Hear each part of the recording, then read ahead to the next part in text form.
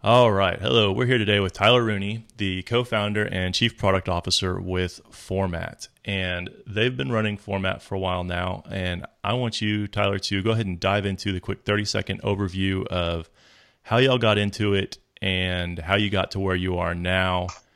And just try to keep it concise and simple because we'll dive into the details here in a bit. Yeah, I'm a developer by training, like study computer science, and worked did different kind of consulting gigs, worked at Amazon, that kind of stuff, and always knew I wanted to start something. My co-founder is a designer by trade, and he pitched the original idea for Format, which is to make a tool for creative professionals to let them easily build and update a beautiful portfolio website. In school, and he knew tons of people who didn't have portfolio websites and weren't showcasing their work. And and me being your typical engineer said, why can't they just, build a website, or why can't they just use WordPress, or, that kind of stuff. And he walked me through it, and he explained like what he would do for friends who were like trying to get stuff done. And, and then I did some really, really basic back of the envelope calculations. I was like, yeah, let's give this a try. And at the time we were freelancing.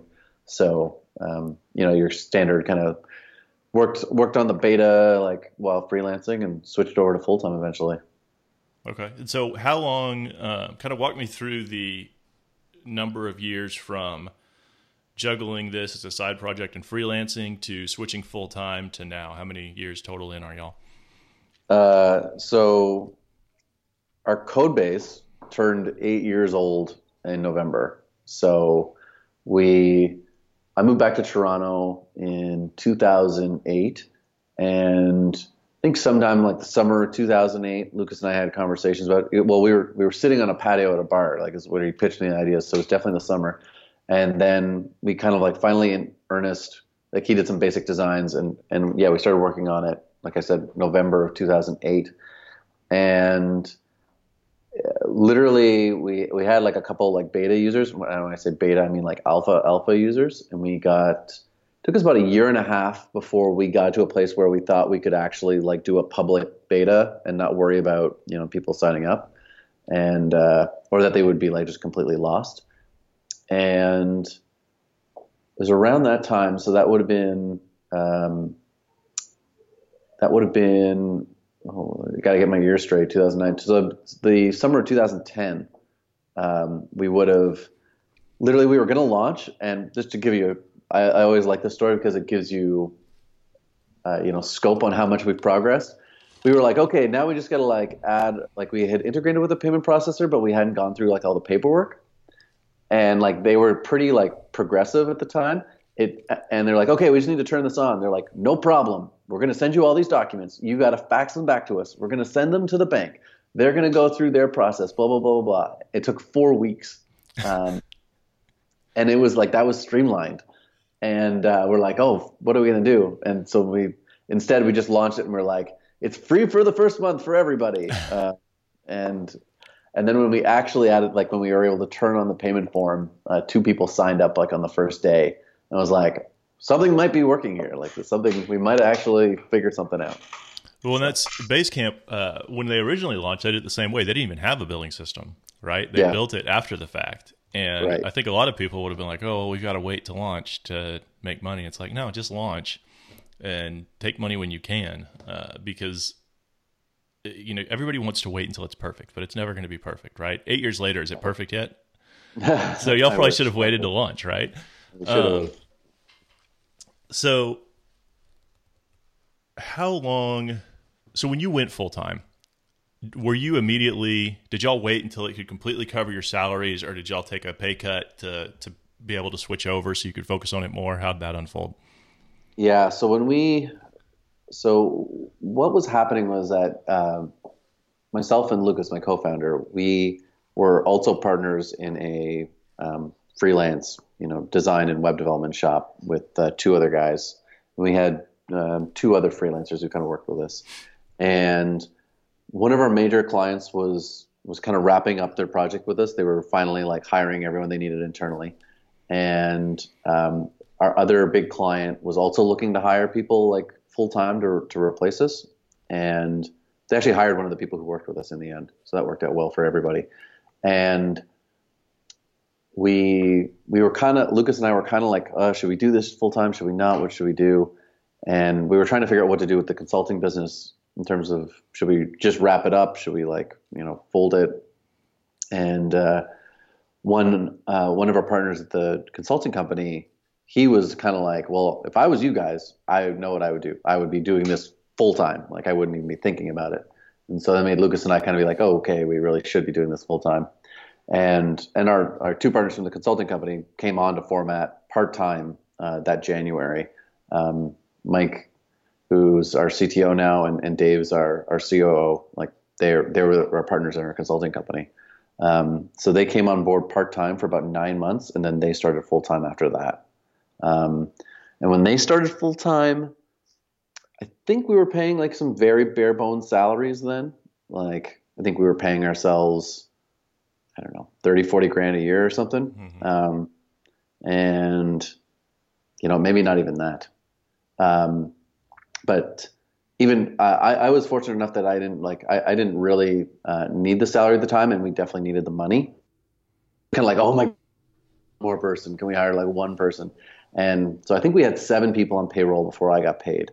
I think it took me about 2. Like I think I got back paid later on, but it definitely took a while for me to get paid. Like it definitely took a while for me to get paid. So. And y'all didn't raise any money at all, so it was just self-funded out of your own pockets, out of your own.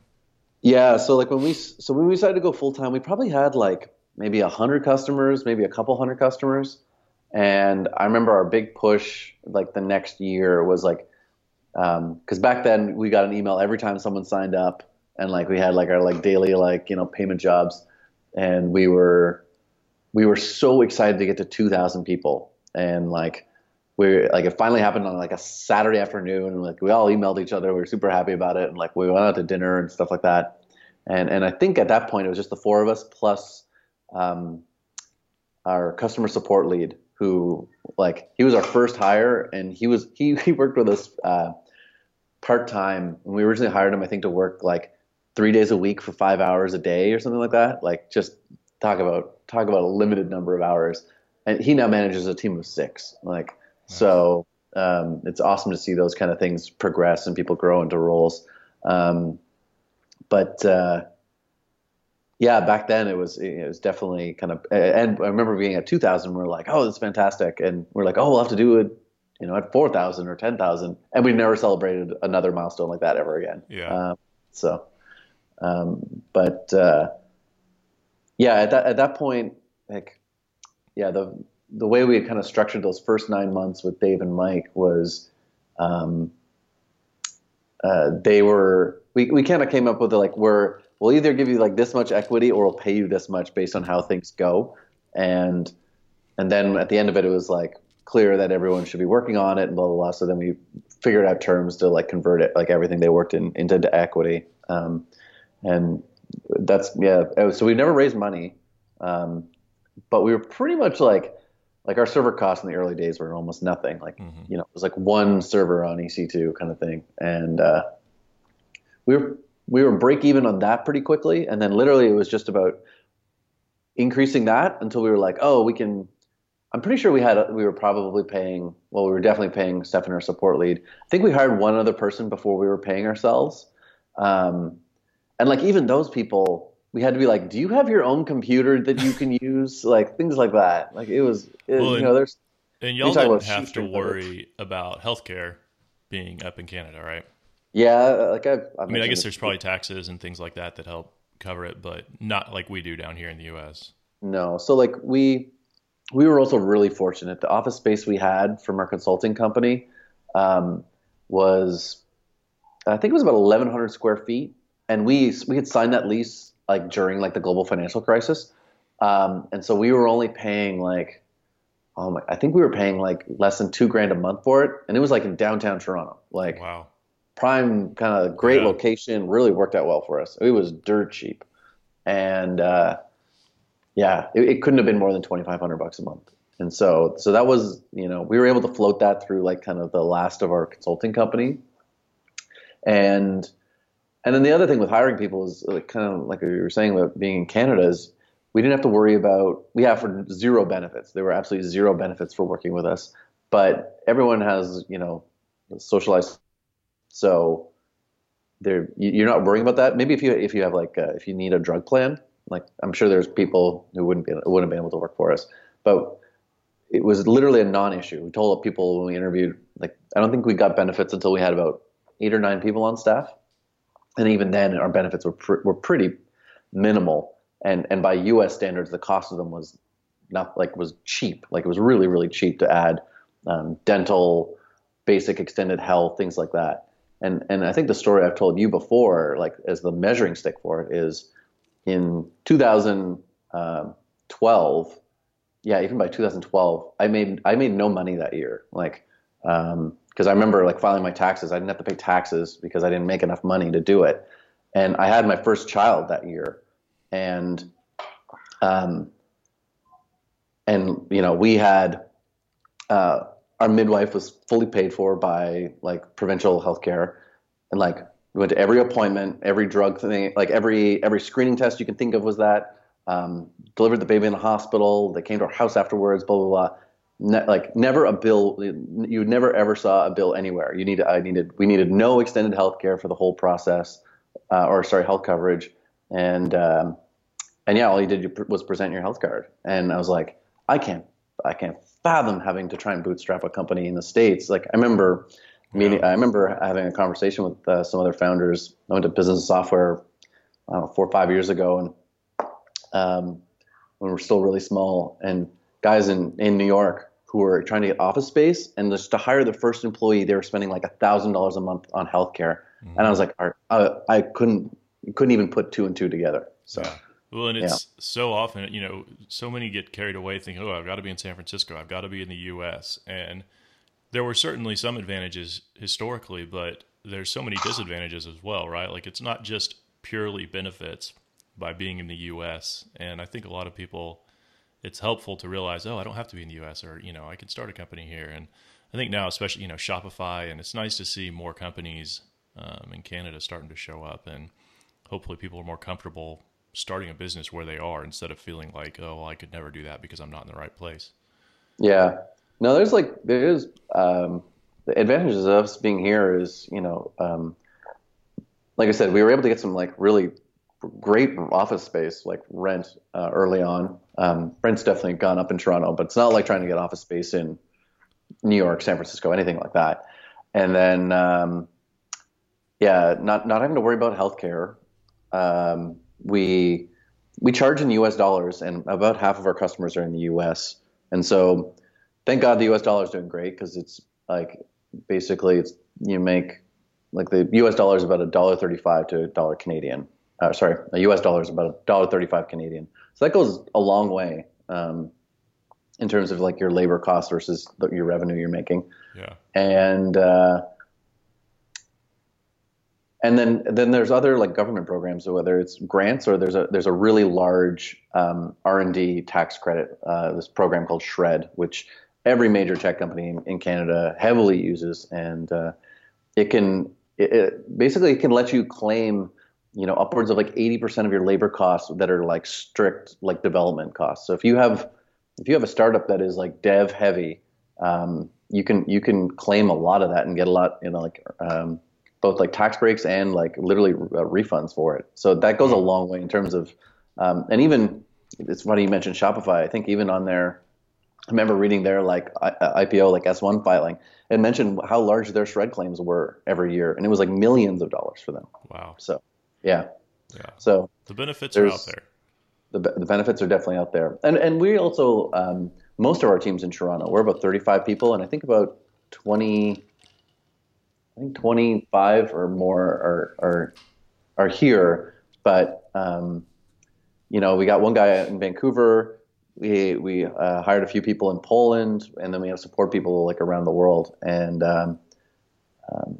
even when you talk about like hiring remote people, like, some of the people we've been able to find remotely are just fantastic. And I think we would have had a lot of trouble finding them both in Canada and like, and affording them, especially at the time that we hired them. So, yeah.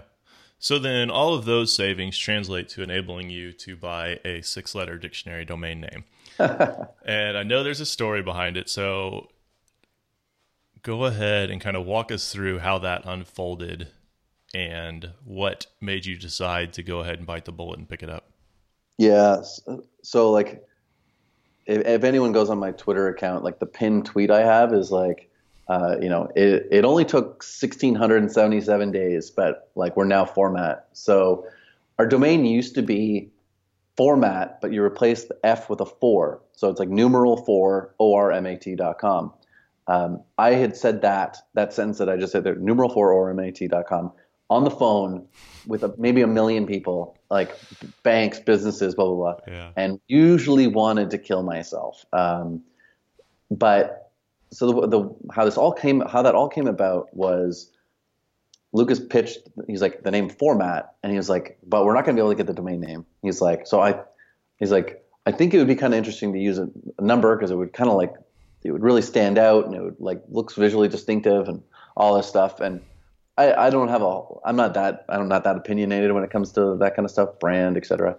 And I was like, okay, let's give it a run. But we did reach out to the owners of Format.com, who back then was a couple. They were both computer science professors in Florida.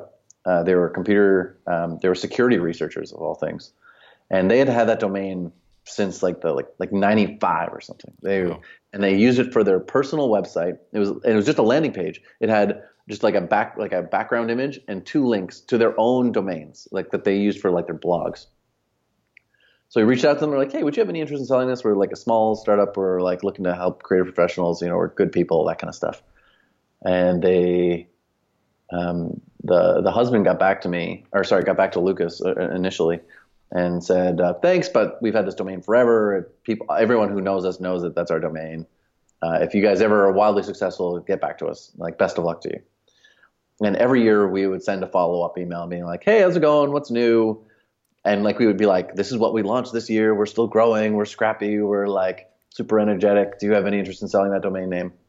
And every year it'd be the same kind of thing, like, thanks, but no thanks. And I can't remember, every so often, like, you'd have a frustrating conversation about saying like numeral 4 or MAT, and I'd be like, oh, go email them and say, all right, we're ready. Email them again. And so I was like, okay, I really gotta make this guy a compelling pitch. And I went on his website and I was looking around and noticed that he was he had his pilot's license, and I can't remember where he was in Florida, but it was near Orlando. And my wife is oddly enough she has like a multi-engine IFR rating.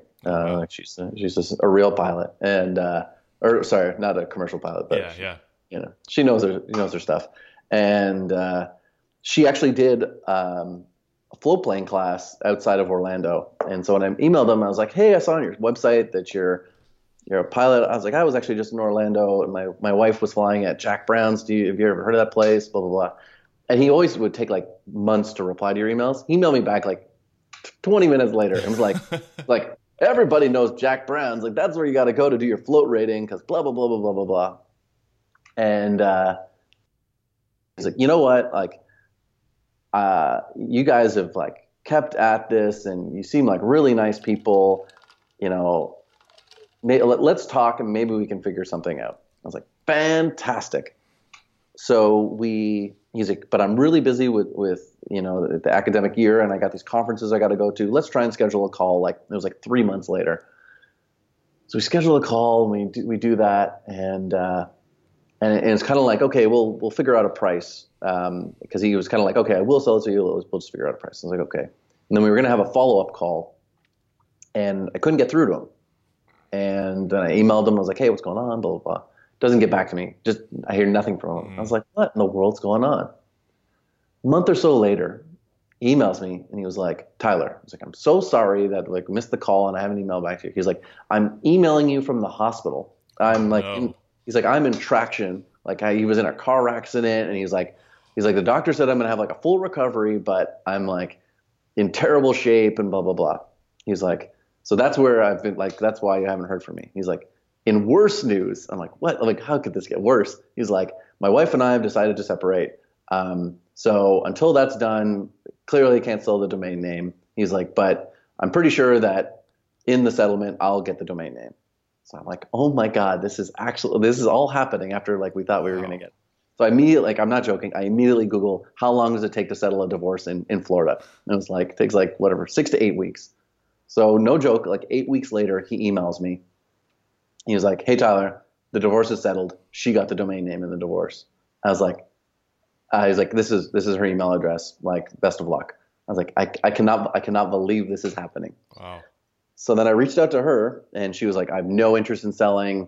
I'll be able to sell this domain name for like $1 million, blah, blah, blah. And but then I just kind of kept at it with her, and I was like, I understand your predicament and blah, blah, blah, and this is who we are and all that kind of stuff.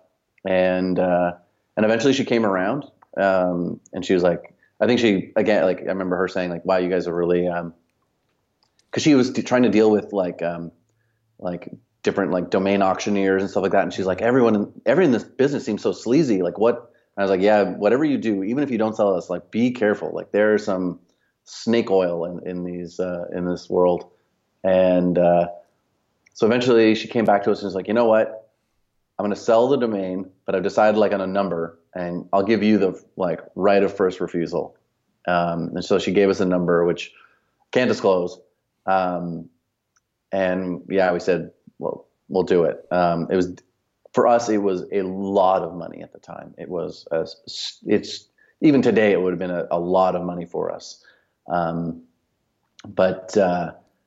But yeah, we did it. Actually the story keeps going from there, and I don't want to delve on this too long, but it is ridiculous. So hilariously, because her and her husband were both security researchers, hackers would try to get their domain name. So their domain was registered with Network Solutions, and it was locked down like in every way possible. Mm-hmm. And so when she tried to do the transfer, they were like, oh no, we're not, like, they're like, oh, you just have to do this and this and that. So we did this and this and that. And it wouldn't transfer, and it literally had to escalate to like the VP of security with the register, and like and she had to mail in like sworn like statements, and she had to like send her driver's like it was the craziest escalation, I guess, because they'd done everything to lock down the domain, and so eventually it got done, and Network Solutions finally transferred it over to us. But you want to talk about a stressful few days. It was just like, sure. Like I can't believe like we're on the edge of getting this done. And I was just joking to you before that when I went to the bank to like do the wire transfer, like the woman was like, oh, what's this for? Like, are you buying a house or something? I was like, no, buying a domain name. And like someone else came over and was like, did I just hear that correctly? Like, what do you mean? Like, how could you spend that much money on a domain name? So yeah, that's how we got it. And what's shocking is that there's even more crazy details, which I can't get into, but wow. That's crazy enough as it is. Yeah. That's wild. Yeah. And so a car accident and a divorce. How do you can't make that up? There's always a story. There's always a story behind that. Yeah. But too, y'all didn't just buy it purely because, I mean, obviously you wanted it, but there was also a little bit of fear and defensiveness in getting it just to be safe, that y'all probably wouldn't have paid as much if you weren't worried about the brand being acquired somewhere else or used in some other way. Yeah. I'm sure I was pretty terrified that some competitor or any other kind of like website builder could, if they bought it and were like, hey, we've got a new platform called Format, or a new feature called Format, and then someone tried to Google Format portfolios and it wasn't us. Yeah. It would have been, it could have been. It could have been devastating, but having the domain and that is our that's our like trademark, like we have the trademark on that and on Format in a couple like U.S., Canada, EU, it's something that we like believe in, and we think it's a strong brand, and we built our online publication. We changed the name of it to Format Magazine, and I definitely think it's worth it, and it conveys us like I said, 6-letter dictionary domain, .com domain is something that conveys a lot, like in terms of Yeah. maturity of something, et cetera. So Yeah, absolutely. And once y'all cut over, what was the impact? Positive, lots of new traffic, anything, or just no, so nothing in terms of new traffic. We definitely took an SEO hit, like right away, which was maybe on the order of magnitude of like maybe like 20% of all like organic search traffic. Um, yeah, and like when you contact me about this interview, I actually double checked what it was, and like you could see the drop, but then it came back within I think about 6 months.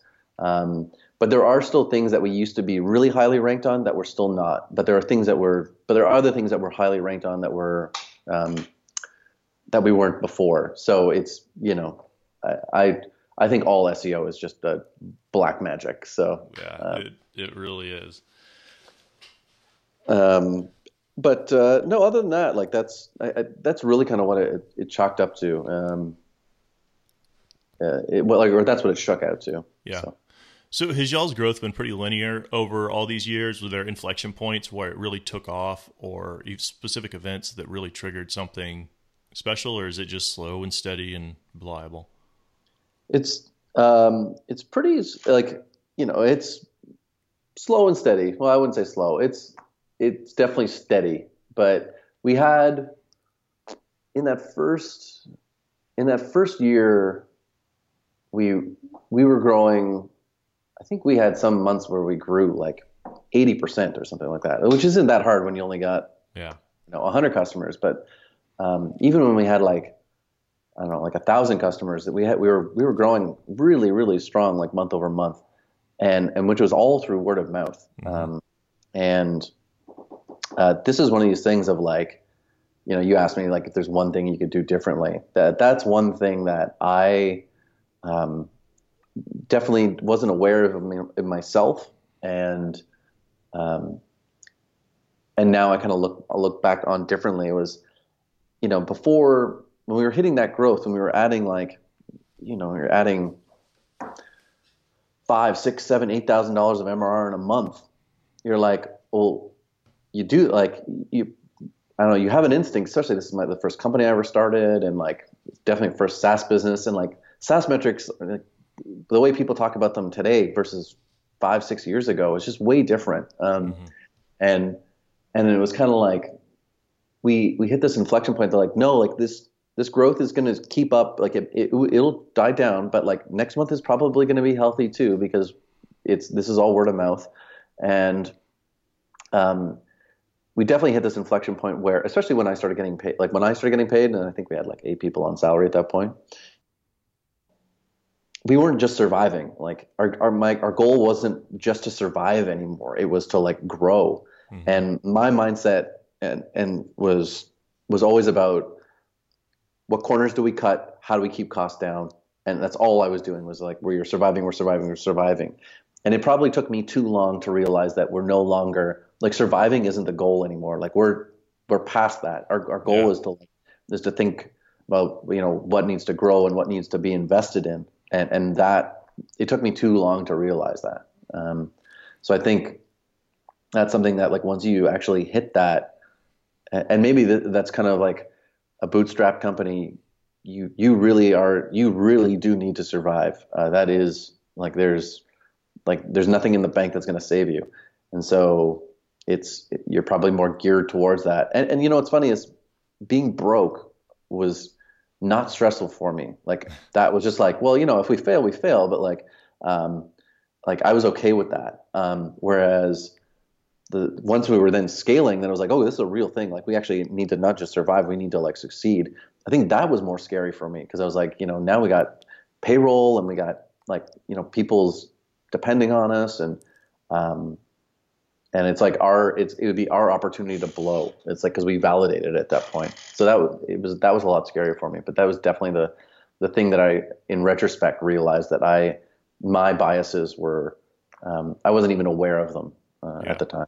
No, you definitely have to shift your mindset from survival mode to, hey, we're in a decent spot. Like we can invest money in the business and grow. And when you're bootstrapping, it's so much easier to think, oh, well, I'll just keep my costs low and the business can last indefinitely. And then once you kind of cross that threshold where you're a little more comfortable, it's difficult to say, hey, we can spend a little money on growing the business. And Yeah. it's difficult. I definitely struggle with some of that myself. So,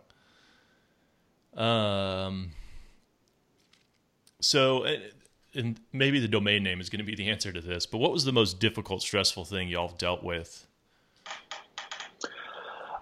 Yeah, that week with the domain name of like literally trying to get Network Solutions to transfer it over, that was definitely stressful. But to be honest, nothing's been that crazy.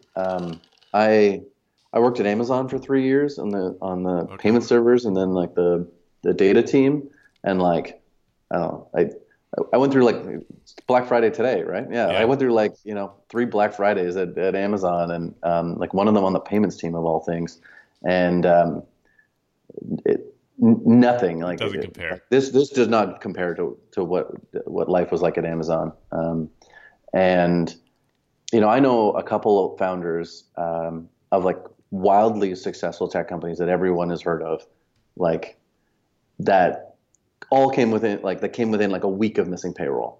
And like literally made payroll on like a loan from like, family or something like that. And that is the kind of stuff that am not built for. I'd be vomiting all day long if I was in that situation. I'd be terrified.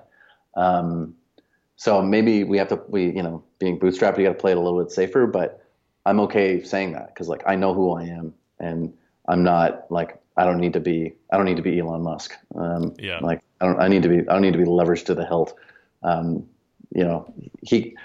Super happy that people like that exist and they're doing their thing, but that's not me.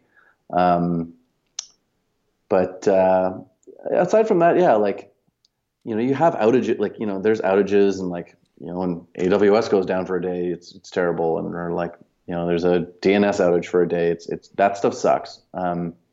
But those are the things that you're just like, okay, how do we make sure we never go through this again? And so I don't think anything's been that stressful. Definitely the first couple people we ever had to fire, I got like, I'm a pretty, not to say an emotional person, but I take that stuff very personally. I take like my personal relationships very seriously, and have a lot of trouble detaching like the personal from the business and that. So that was definitely tough. The first few times we had to do that. But even that, like, you learn from and you grow from. So.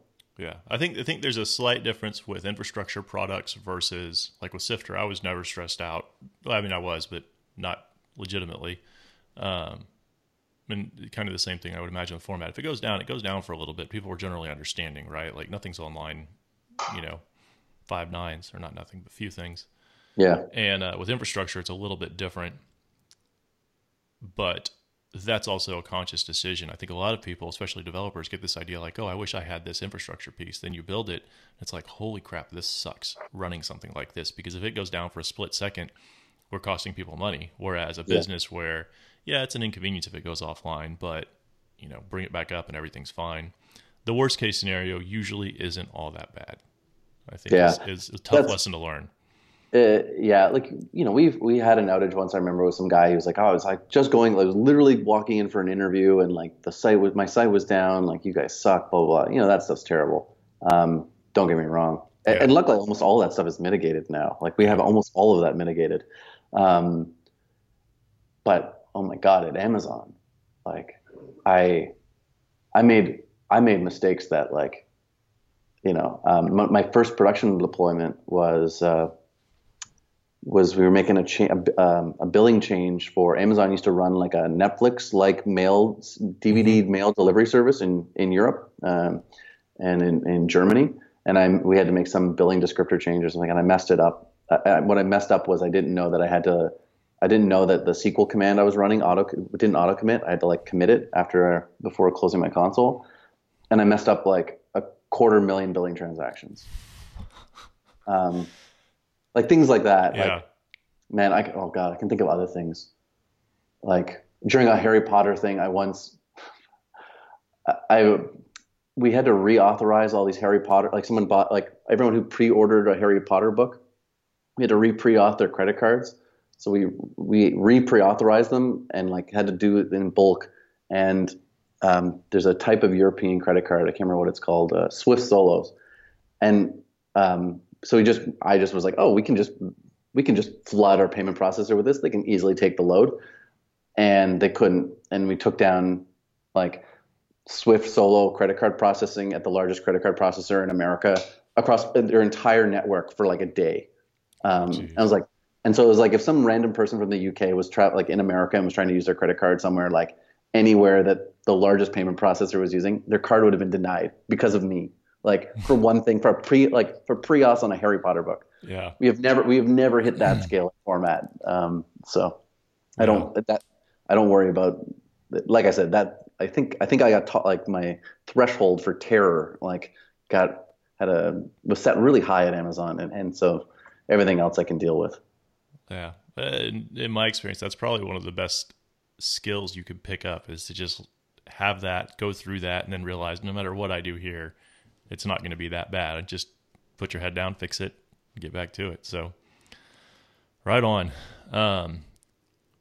So that's pretty much it. Is there any kind of one last parting tip you would have for somebody else who wants to start an app, start some kind of software business?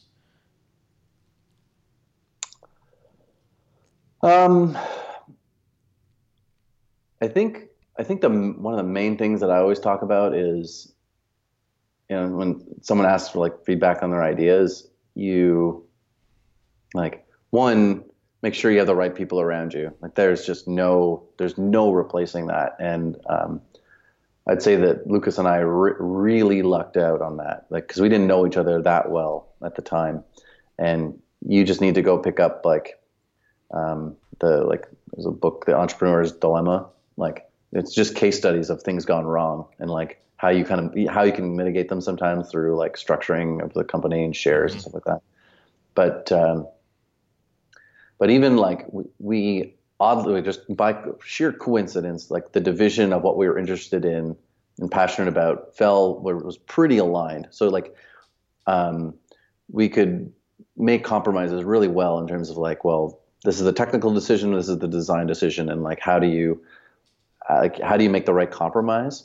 But then also like things like in the early days, because you're doing everything. Like so, I did all of our bookkeeping for the first, I think, like 2 years, and I had automated the crap out of that. Like you were saying that you had everything, and like I knew how to do like all sorts of accounting and like like I didn't file our taxes, but like I knew the ins and outs of it, and everything was automated as much as possible in terms of like paying invoices, doing payroll, bookkeeping, blah, blah, blah. So that when we actually did outsource it to somebody, it was pretty easy to hand it off. And, I actually was interested in that stuff.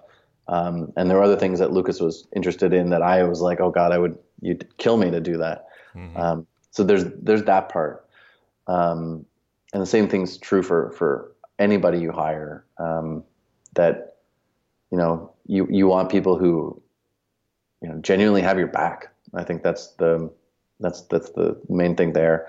And then in terms of an idea or what you're pursuing, if you're not interested in it, like if you're not passionate about the space, you're done. There's going to be someone else who is. Like if you got a great idea for a tool that will, be awesome for hedge fund managers, but you hate hedge fund managers, guess what? Like someone's probably got a comparable idea who like loves working in finance, and they're going to probably beat you because they care more about their customer and all that stuff, Like I think the great story I heard there once is Des from Intercom. Like they used to have a company that was exception tracking, like for Rails apps. Yeah. And someone asked him, it was like, do you like eat, breathe, and like do you dream about how Ruby can create like exceptions? And he's like, no. He's like, oh, well, like there's probably somebody who does, like, and they're probably gonna like care about this more than you. And he was like, oh, you're right. And I think that's, the same's true here. Like, if you're not passionate about it, like you have to, like you said, 8 years in, I know everything that's still wrong with our product. And if you're not like interested, or if you're not interested in the people who have to use your software and their problems in their lives and improving their, lot in life and giving them value, then you're not going to last through 8 years of, bookkeeping and firing people and dealing with outages and all that stuff. So that's the other thing there. And then I guess lastly is like there are only certain businesses you can bootstrap. There's we stumbled into this. We were super lucky that I think it's really tough to advertise to our customers, and they're price sensitive. So you can't just spend a ton of money to enter into our space. And so it means it's harder, like for a super well-funded company to kind of eat up the niche. And same thing's true if you're trying to bootstrap a company. There has to be unit economics to it, because you have to be able to bootstrap it. Like you're not going to bootstrap a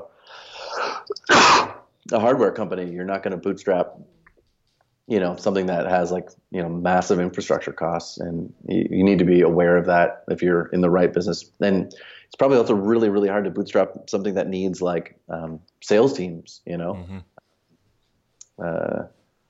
I remember at Business Software once I was having a conversation with Dharmesh Shah, and he said to me, he's like, one of these things that engineers do not get is that there are products that people buy and there are products that people are sold. And if you're making a product that is sold and you are not a sales driven organization, is like you're dead. And so you better know which one you're in. Mm-hmm. So it's, yeah. So our product is not one that is sold and is, like I said, it's very self-serve, which leans itself to being bootstrapped. So if you want to bootstrap, that's the kind of the things you got to get right up front, or at least get lucky on some of them. So. Yeah. No, there's so many facets. It feels like that a subtle decision about the type of product you run, the way it sells, infrastructure or not, all these little facets add up and really influence what that business is going to become, whether you like it or not. You kind of have to go down a certain path. And if you don't realize the implications of going down that path ahead of time, you can end up 2-3 years in and be very unhappy with the path you've chosen accidentally. Right. Which was all of your own making. Right? Yeah. And I think too, with developers, it's easy to think, oh, this sucks. I don't enjoy doing this. I could build a business out of this. Mm-hmm. And just because you hate how difficult a certain task is doesn't mean you're not going to necessarily be passionate about it, right? You're passionate about how much you hate how difficult it is. You're not passionate about necessarily the problem, the core of the problem itself. And I think that's something that a lot of people get confused with and think, yeah, I'm passionate about it. I hate the problem. But hating the problem doesn't mean loving the solution, I think is a very subtle difference there. So yeah, I wanted to mention that from what you were saying a second ago. Yeah. And the other thing, the other general piece of advice I try to ever give somebody, when they ask, is don't take anyone's advice as gospel. In that,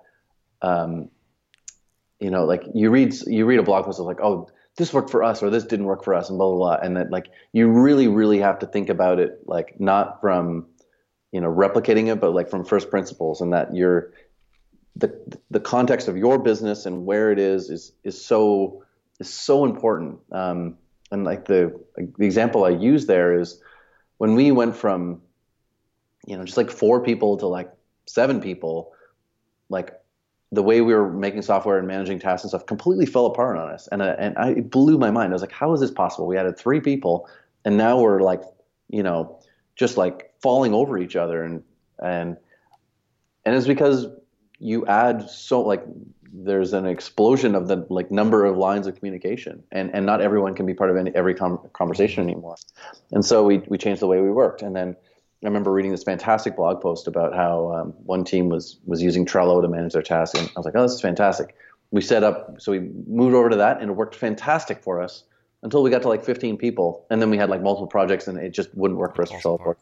It all fell apart, and then and then we switched to the next thing, and then we got to another size, and then we're like, no, this doesn't work anymore, and then you divide it again, and and that goes on and on and on, and I have all the respect in the world for companies that grow really quickly and have the ability to adapt to that, because I'm like very fortunate to know the guys who started Shopify, and I met them when there were 6 people, and now I think they're like 1,400 people now. But I was like, oh, like I would go to each one of their offices, and it was like, oh, there's the 6 of you guys in this little space, and it's like, oh wow, look, you moved to this big office, and there's 40 of you. Oh wow, a bigger office, there's like 100. Oh my God, there's 500. Oh my God, there's 1,000. And that at each one of those steps, it's like, how did you because I know how badly our processes broke when we went from 15 to 30. Like, what happens at 60 and like 100 and 500,000, and to do that, to kind of double staff every year, holy moly, like you better have like the humility to find people who've gone through those experiences and learn from them. And that's what I was saying in terms of like, take everybody's advice with a grain of salt. One of the best things I ever did, like, you want to talk about ROI of stuff. I don't go to a lot of meetups, but I go to like a handful of conferences, and there's one in Boston every year called Business of Software, and I didn't make it this year, and I didn't make it last year due to scheduling, but or due to other things. I just couldn't make it. But I went to that for 4 years in a row, and it's all software founders, and I would find people who were like 1 year ahead of us. They would have like they'd have a few more people, or like they'd just hired a head of marketing, or they just they were ramping up like their AdWords account. And it's like, hey, like, what did you do? Like, what worked, what didn't work? And getting context from those people, like getting their feedback of like, oh, this didn't work, this did work. Like your AdWords account, like you're going to need to, if you're not willing to spend like $5,000 a month, you're going to have problems. Like, blah, blah, blah, blah, blah. Don't think that you can manage it. You need this. Like, so getting all that context, then it's like you hit the ground running. It's one thing to learn from your mistakes, but it's like, it is immense if you can learn from someone else's mistakes. It's the leverage on that is insane. It's just absolutely insane. And so that would be like high on my list of advice. That's literally the first sentence in my book is don't take too much advice as I lay into all of my advice and thoughts. And, but yeah, it's the best way to do is look at the companies, the teams that are 1 year ahead of you on the growth curve, and learn from them. And don't get too settled into thinking you've got a problem solved, because the next hire, 2 hires is going to push you over the edge, and that process is going to fall apart and need to grow. Yeah, absolutely. Yeah. Right on. Well, this has been great, man. I really appreciate it. I'm sure there's a lot of people that are going to get a lot of value out of this. So thanks for taking the time. My pleasure, man.